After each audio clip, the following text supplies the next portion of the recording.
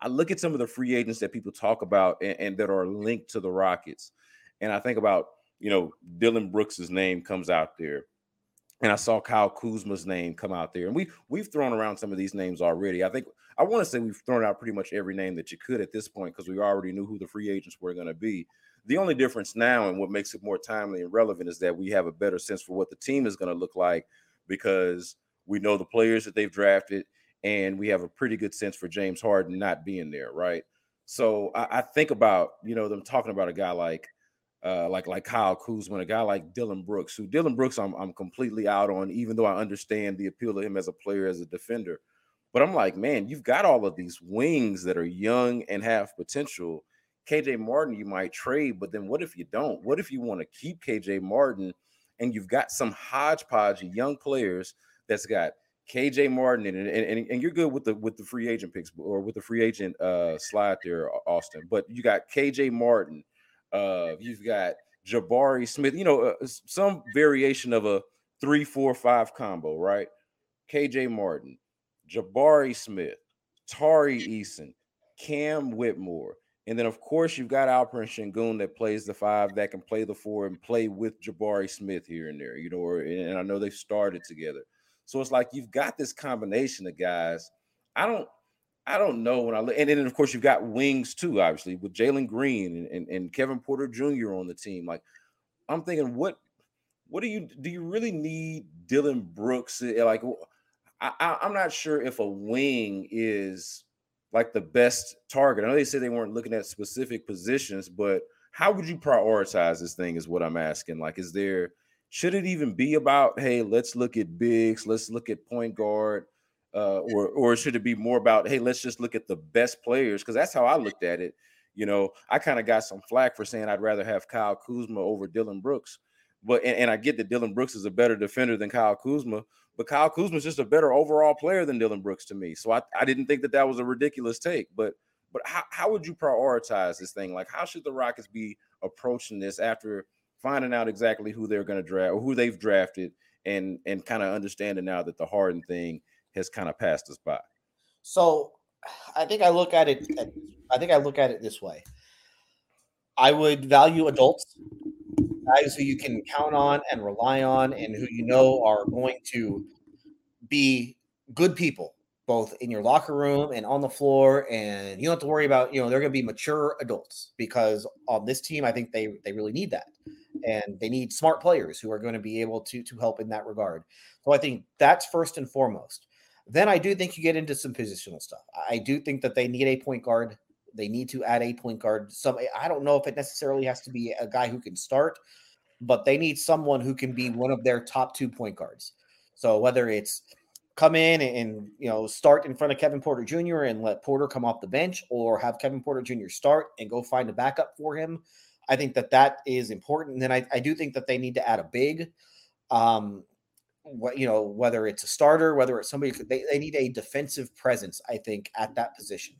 That doesn't mean that Alperen Sengun can't play for you at all, but it's very difficult to defend at a high level when you don't have a presence defensively at that position. It's just very, very difficult. And the guys that they had out there playing the 5 most of the time last year, we're talking Sengun, not a presence on that end of the floor. Usman Garuba could do some things, but he's undersized for that position, so he's not somebody that you're really worried about. So they need to go get somebody who can be a threat, I guess, defensively at the 5. And then the third thing that I'm looking at is shooting. If you can shoot, come on down. If you can't shoot, we're good. So the Dylan Brooks thing, I don't, they have enough guys who can't shoot.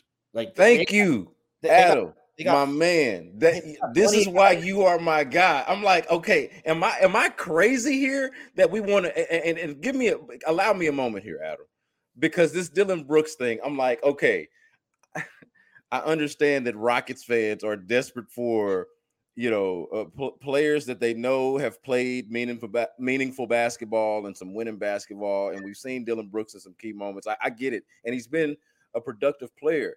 I get it, but Dylan Brooks, 2 things about him: can't shoot and doesn't necessarily have the self-awareness, or doesn't seem to have the self-awareness to understand that, or to know that to be a guy who's coming off of a team with Ja Morant and Desmond Bane on it, okay, two proven guys in this league, and to think that he deserved the number of shots that he thought he deserved on that team. Imagining him coming to this Rockets team and thinking that he's going to take a back seat and that he's just going to be some defender and that he's not going to feel entitled to a bunch of shots that he shouldn't be taking. I don't understand, like, if people haven't been paying attention or watching this guy play or paying attention to his get down. But it's not that Dillon Brooks can't play. It's just that I don't know if he's even a better option necessarily than just developing some of the guys that you have. Like, you've got guys on your team that project to be perhaps as good as Dillon Brooks, or maybe some reasonable facsimile, or maybe close to it. Like, I'm perfectly fine with Dillon Brooks not taking minutes from Tari Eason or from Cam Whitmore, or from guys like that, even if I would concede that today, right now, he's a better player than them. Like, thank you for saying that. The part about the fact that he does not shoot well, and this is a team that did not, last time I checked, shoot well. Here would be, and I agree with what you just said, but here would be my other concern, I guess, with Dillon Brooks. When the team that drafts you and develops you, when they basically announce right after the season that they're not bringing you back, they're not even entertaining the idea of bringing Dillon Brooks back. That should raise a whole bunch of red flags right there. The team that knows you best said, nope, we're good. We aren't even going to talk about bringing you back. That's all those are all the red flags that I need. The team that knows him best basically told you it's not worth it. And so for me, he's a fine defender. They kind of, I guess they need somebody like that on their roster, I guess, but his holes match what their holes are. And so to me, it doesn't make a whole lot of sense to me. That's to me. But we'll see what they decide to do. I needs to say, the whole Dillon Brooks thing has been surprising. Just their reported interest in him. So that is a direction that's a move that I would stay away from. And plus, hell, the people in Memphis who cover him are like, hey, we're good. You guys can have him. Yeah. And so when the people that know the guy best are just ready to move on, that tells you everything you need to know. All right. So since we're talking about free agents and Rockets free agency, and we've been talking about it for a while, but like I mentioned, okay, what's different now is that we have a better sense for the makeup of this team. Man, I wish I had that notebook where I was scribbling down. I got in a really nerdy mode. We didn't do this podcast as early as we had planned to earlier in the week, but I have been like scribbling notes of lineups and rotations and who's left. And since we mentioned it, we didn't get to this news item, but along with the KJ Martin extension, or I'm sorry, not extension, but picking up his option, I should say, they also decided to cut ties with Daishen Nix. We should mention that at the very least. And I say that to kind of bring us back into our free agency conversation. What would you say? Let's just do it like this. Is there I won't call it a wish list, because I don't think we have like we really like care what they do. We're just going to see it and evaluate it for whatever they do. But if you were prioritizing free agents, and even understanding that it takes two to tango, you can't just make a guy come here, right? You can't just make somebody be on the team. But in my mind now, I've made it to where, I don't know, when we were having this discussion weeks ago, I didn't necessarily need no Fred VanVleet. I was good on that. And Brook Lopez, I was sort of, indifferent about. But now I'm all of a sudden like really, really high on. I'm like, I think I think Brook Lopez could help the Rockets a great deal. I posed this question on Twitter. Let's do it like this. I posed this question on Twitter. If the Rockets don't get, and we already seem to understand that they're probably not gonna end up with James Harden, but if the Rockets don't get, let's say, James Harden, and I'm making this my, let's call them the top 3 free agents that they could have gotten: James Harden, Fred VanVleet, and Brook Lopez.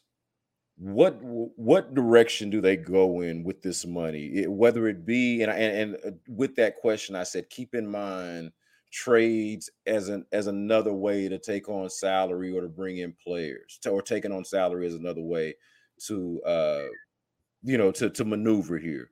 What is the route if they don't get, say, the ideal free agent target? Is there still a way? My point is, I feel like while this isn't a free agent class that's super top heavy, that has that star that you just gotta go get, it does feel like there's some depth here of at least players that can help you play winning basketball. And as you and I have talked about a lot on this podcast, start to play more meaningful games. How would you approach that?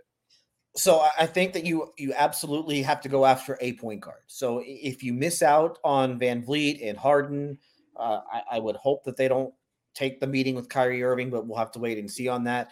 Then there are other point guards that you can go to. I think Gabe Vincent would help them. I think that he could be somebody that you could target. Obviously, it would not certainly cost as much as somebody like Van Vliet, but I do think that's somebody that you could look at. If you wanted to go a little bit cheaper, Pat Beverly, Austin Rivers, guys like that. Again, those aren't sexy moves. Those aren't moves that are going to put you over the top, but those are professionals who know how to play. And again, that's also what they need. So not only do they need good players, they need guys who can simply help them. So I don't think that if they miss out on all their top targets, they don't have to go and spend all that money. Like you said, you can use that cap space for other things. If they miss out on Lopez, I really like Jakob Poeltl. He is not a sexy player. He does nothing sexy on the floor. He is not going to blow you away with anything, but he is a pain defensively. Like he's just in the way. He is always in the way, and they know it because they played him. Yep. When he was with the Spurs, Rockets fans should know, and the Rockets themselves should know that firsthand, right? He's not a shot blocker per se, but he is a rim protector. Plays big. Big is probably the best way to put it. And I think he's a little bit more skilled than people give him credit for. So if you don't get Brooklyn, and he's not gonna shoot. I mean, I guess that's kind of the one thing that you miss with him is that he's not the shooter that somebody like Brook Lopez is. But man, he's a whole lot younger, and so I think that you kind of have, if you need defense on that end of the floor, then that's somebody that could be helpful. I don't know if he could play with Şengün, but you try and figure that whole thing out later. So somebody like Poeltl, I mentioned, Gabe Vincent, who, if you really want to, save some money, then you go the Rivers and Pat Beverly route. I think Rivers for sure would probably be interested in coming here. So there are other ways that you can spend your money, but then you can also be a little bit, you can be predators with the cap space. And there are going to be teams who are going to be looking to get off of contracts, and you can help those teams out. Like we're talking about Philly trading Harden. Well, what if they want to create cap space by trading Tobias Harris? That would make some sense for them to where, hey, maybe you do KJ Martin for Tobias Harris and a future first round pick. That if you're the Rockets, you might be able to hold out and get a little bit more, but it makes sense for Philly because they get off the Tobias Harris contract. They also get a trade exception. And so they create a little bit of cap space. They get the trade exception. And so now they have a few more ways to make their team better. So there are going to be teams that either are trying to create, like the Knicks with Evan Fournier.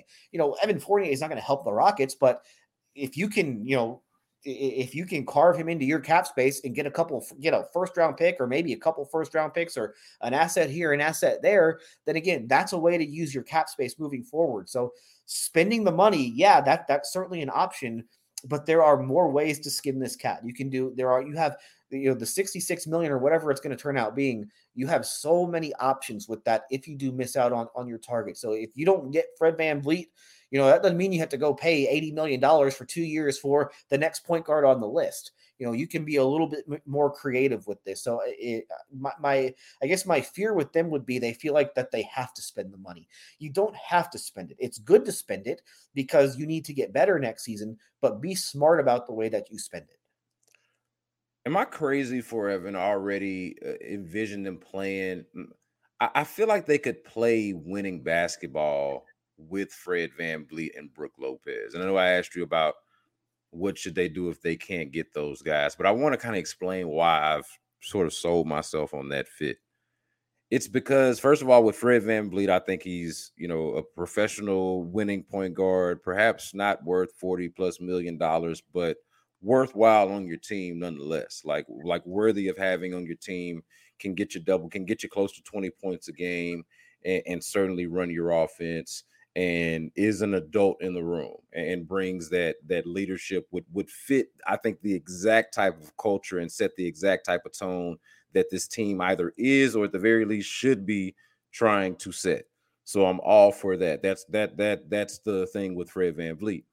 But then with Brook Lopez, I was able to sell myself on that too, because I do think he could play with Alperen Şengün. I've seen a lot of conversation of, hey, I don't know if I'm interested in Brook Lopez unless he's willing to come off the bench, and I wouldn't be feeling comfortable watching Alperen Şengün come off the bench behind Brook Lopez, and I don't think Brook Lopez will be comfortable coming off the bench for Alperen Şengün and all of this kind of stuff. And I don't know, maybe not, but I'm not like super opposed to those guys at times, at least, being on the floor together. The issue comes where, like, neither of those guys do you really want doing a whole bunch of guarding on the perimeter.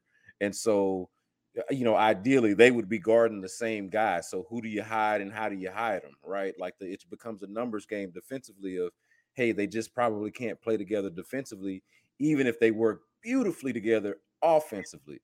But that's the part of it I've been able to sell myself on is, Şengün in the high post or in the low post, or just doing Şengün things, and then Brook Lopez just kind of hanging out at the basket, finding himself around the rim, putbacks, just being big. Brook Lopez has always done a good job of being very tall and shooting.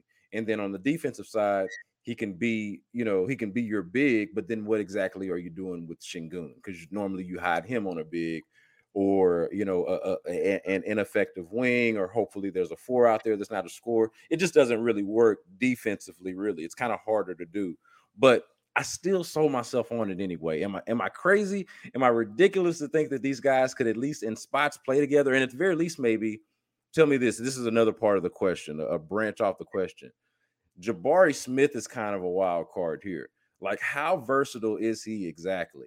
Like, is he a guy that can really play at a high level all the way from the wing, from 3 to 5, or is he really just a 4, small ball 5? How much 3 can he play? Like, I don't know. Like, I'm wondering if he is as versatile of a defender as you hope he is, and then Brook Lopez can guard your big. I don't know. Maybe there's a way to hide Şengün defensively. I've tried to do some mental gymnastics with this to make this work. Am I crazy or not? I do. On the second question, I do think that Jabari probably can guard. I don't know if he can guard 1s and 2s, but I do think he can guard 3s. I think that I think athletically he can do that. And you could probably switch him onto 1s and 2s if you need to. So I don't think that's out of the question where he could be like a big 3. I think that could actually work out. I don't know about Şengün and Lope. I've been thinking about this. I don't know if those two can coexist on the floor together. Yeah. To me, I can see it where you have Şengün kind of in the post and you have Lopez there to space the floor. I think that's kind of Lopez's. You probably work a little bit better offensively because you saw it work offensively in Milwaukee, where you kind of had Giannis as the big 4 in the post, and and Lopez is there to spread the floor. But the problem that you have with that is Şengün isn't very good at finding shooters, and this is something that we've talked about in the past, where he's a very good passer, but he doesn't necessarily find 3-point shooters, and so that's one area of his game that he really has to work on. I don't know defensively. I don't know. Yeah, it looks rough. I admit it. It's rough. It worked in Milwaukee, but that's because Giannis was there. Right. Let's be honest. There's a bit of a gap defensively in between Giannis and Şengün at this point. Now, that could always change, but I don't see it changing all that much. But do you see what I'm saying, though? If the gap changes, and look, I'm not putting on Jabari to be Giannis, but that's kind of what I was getting at there. Is like, if there's less of a gap between Giannis and Jabari, is there a different way is there a more creative way to hide Şengün if Jabari can do the things that you want Şengün to do? Probably not. Teams are still going to find him, and then I just worry about the foot speed angle of it too. Yeah. Because you're kind of going to have, like, Lopez is a great defender, but he's kind of a grounded defender, just Yeah. really good at being big. So I find it hard to believe that, especially, if they play against teams that play big, like I can see that working. But if they're going to play against teams that play more traditional or teams that play small, it's really hard for me to believe that those two could share the floor together and survive defensively. You can give it a shot, and maybe you take advantage of teams on the other end of the floor so that maybe you're not giving up that much. But I think that it would be a little clunky, especially in the beginning. Like there would be some growing pains early on with that sort of a lineup. But hey, that's why you do it, and you have time to experiment with it. So who knows? Yeah. And then worst come to worst, one of those guys comes off the bench. Like that's another thing. It's as much as One of the guys. yeah, or that and again, as much as I like Şengün and as accomplished as Brook Lopez is, can we be real for a second and acknowledge that neither one of those guys should be above coming off the bench for the other? Like I don't think that's absurd. I get the investment in Şengün and wanting to instill the confidence in him. And maybe it's a logical take to think, okay, well, only Brook Lopez if he's willing to come off the bench. But like I just don't feel like it's like we're talking about that as respected as these two guys are. They're plus players. I don't think we're talking about that level of player that it matters which one of those guys were to start. And really, what mattered was which one of those guys fits better at the end of the game, which one of those guys helps you win at the end of the game, and that's what it would ultimately come down to. But yeah, to the point being there is, worst come to worst, okay, then they can't play together and let one of the guys come off the bench, but they would both play significant minutes. It'd be a lot better than, let's be honest, it'd be a lot better than Garuba and Bruno Fernando being your backup bigs. Either if you were to put Şengün on the bench or if you were to put have Brook Lopez and come off the bench, because he'd still play significant minutes. He'd still be able to to be able to come in there and perhaps at times because Şengün's going to need to be spelled. So it's not like he wouldn't play at all. The only thing is, if I'm Brook Lopez and I was the starting center on a championship team a couple years ago, and I'm starting center on the team that finished with the best record in the NBA, and I've accomplished what I've accomplished in the league, I'm not going to a team that has won 59 games the last 2 years and playing behind a 20-year-old center in the second year. I'm not coming off the bench for that. Yeah. So, well, it would only have to be if they money whipped him, right? Like there's I don't even think that he would say, "Hey, I'm coming off. You could give me a full 4-year max. I'm still not coming off the bench. I don't care." Because there's probably hell, they were starting Daniel Theis. They signed Daniel Theis and basically guaranteed him a starting spot when they signed him. And Daniel Theis hadn't accomplished nearly what Brook Lopez has accomplished over the course of his career. So okay, so since you're making this point, let me ask you this then. I'm glad you're making that point. Let me ask you this before we get into the rookies. We're going to talk about the rookies and we're going to get out of here. But let me ask you this then on Şengün. Let's get uncomfortable for a second. Since the guy's not a two-way player, since he doesn't really play, and hopefully he improves on defense, and I think he's made some strides, and we'll see how things go in year 3. But since the guy isn't a two-way player, he's just kind of a really unique offensive player and really fascinating offensive player in a lot of ways, especially on a team that hasn't had a lot to cling to. Let's just put it that way. Is he above coming off the bench? Is he above being benched for Brook Lopez? As Brook Lopez is as accomplished as you mentioned, like you didn't say anything incorrect. Brook Lopez is a champion. Brook Lopez has played winning basketball for a very long time. Brook Lopez plays on both ends of the floor. Why exactly, as much as I like Şengün, why exactly would he be above coming off the bench for Brook Lopez? He shouldn't be. I mean, and I think that was one of the mistakes that they made last year, was basically saying, you're our starting center. And what happened? He came into camp out of shape and he wasn't ready to play. And he was so bad that they started Bruno Fernando over him the first 2 games of the season until Fernando got hurt. So I don't think and this was a point that Ime Udoka made on Monday. Like, we're not just handing out minutes anymore. Like, you got to actually earn your minutes at this point. And so that goes for everyone. And if you are Alperen Şengün, and this is the thing that I am most interested in seeing once we get into September and the start of training camp. I want to see what type of shape Alperen Şengün is when training camp starts, because this was his issue last year. And we haven't talked about it on this podcast. I've talked about it on other podcasts. He wasn't ready to play. Like, he came into camp not ready to play, and he was bad, like flat out. And we've definitely talked about that on this podcast. But when I say he was bad, I'm like selling it short, like how bad he was. And so that's why he did not start. That's why he was coming off the bench to start the season. The hope is that he learned his lesson from that, and he I don't think he has any national team commitments. Turkey did not make the World Cup. I don't know if they have any role. I don't know if they have any like Olympic qualifiers or anything, that he has to do with the national team. But that's not going to take up a whole lot of his time this summer.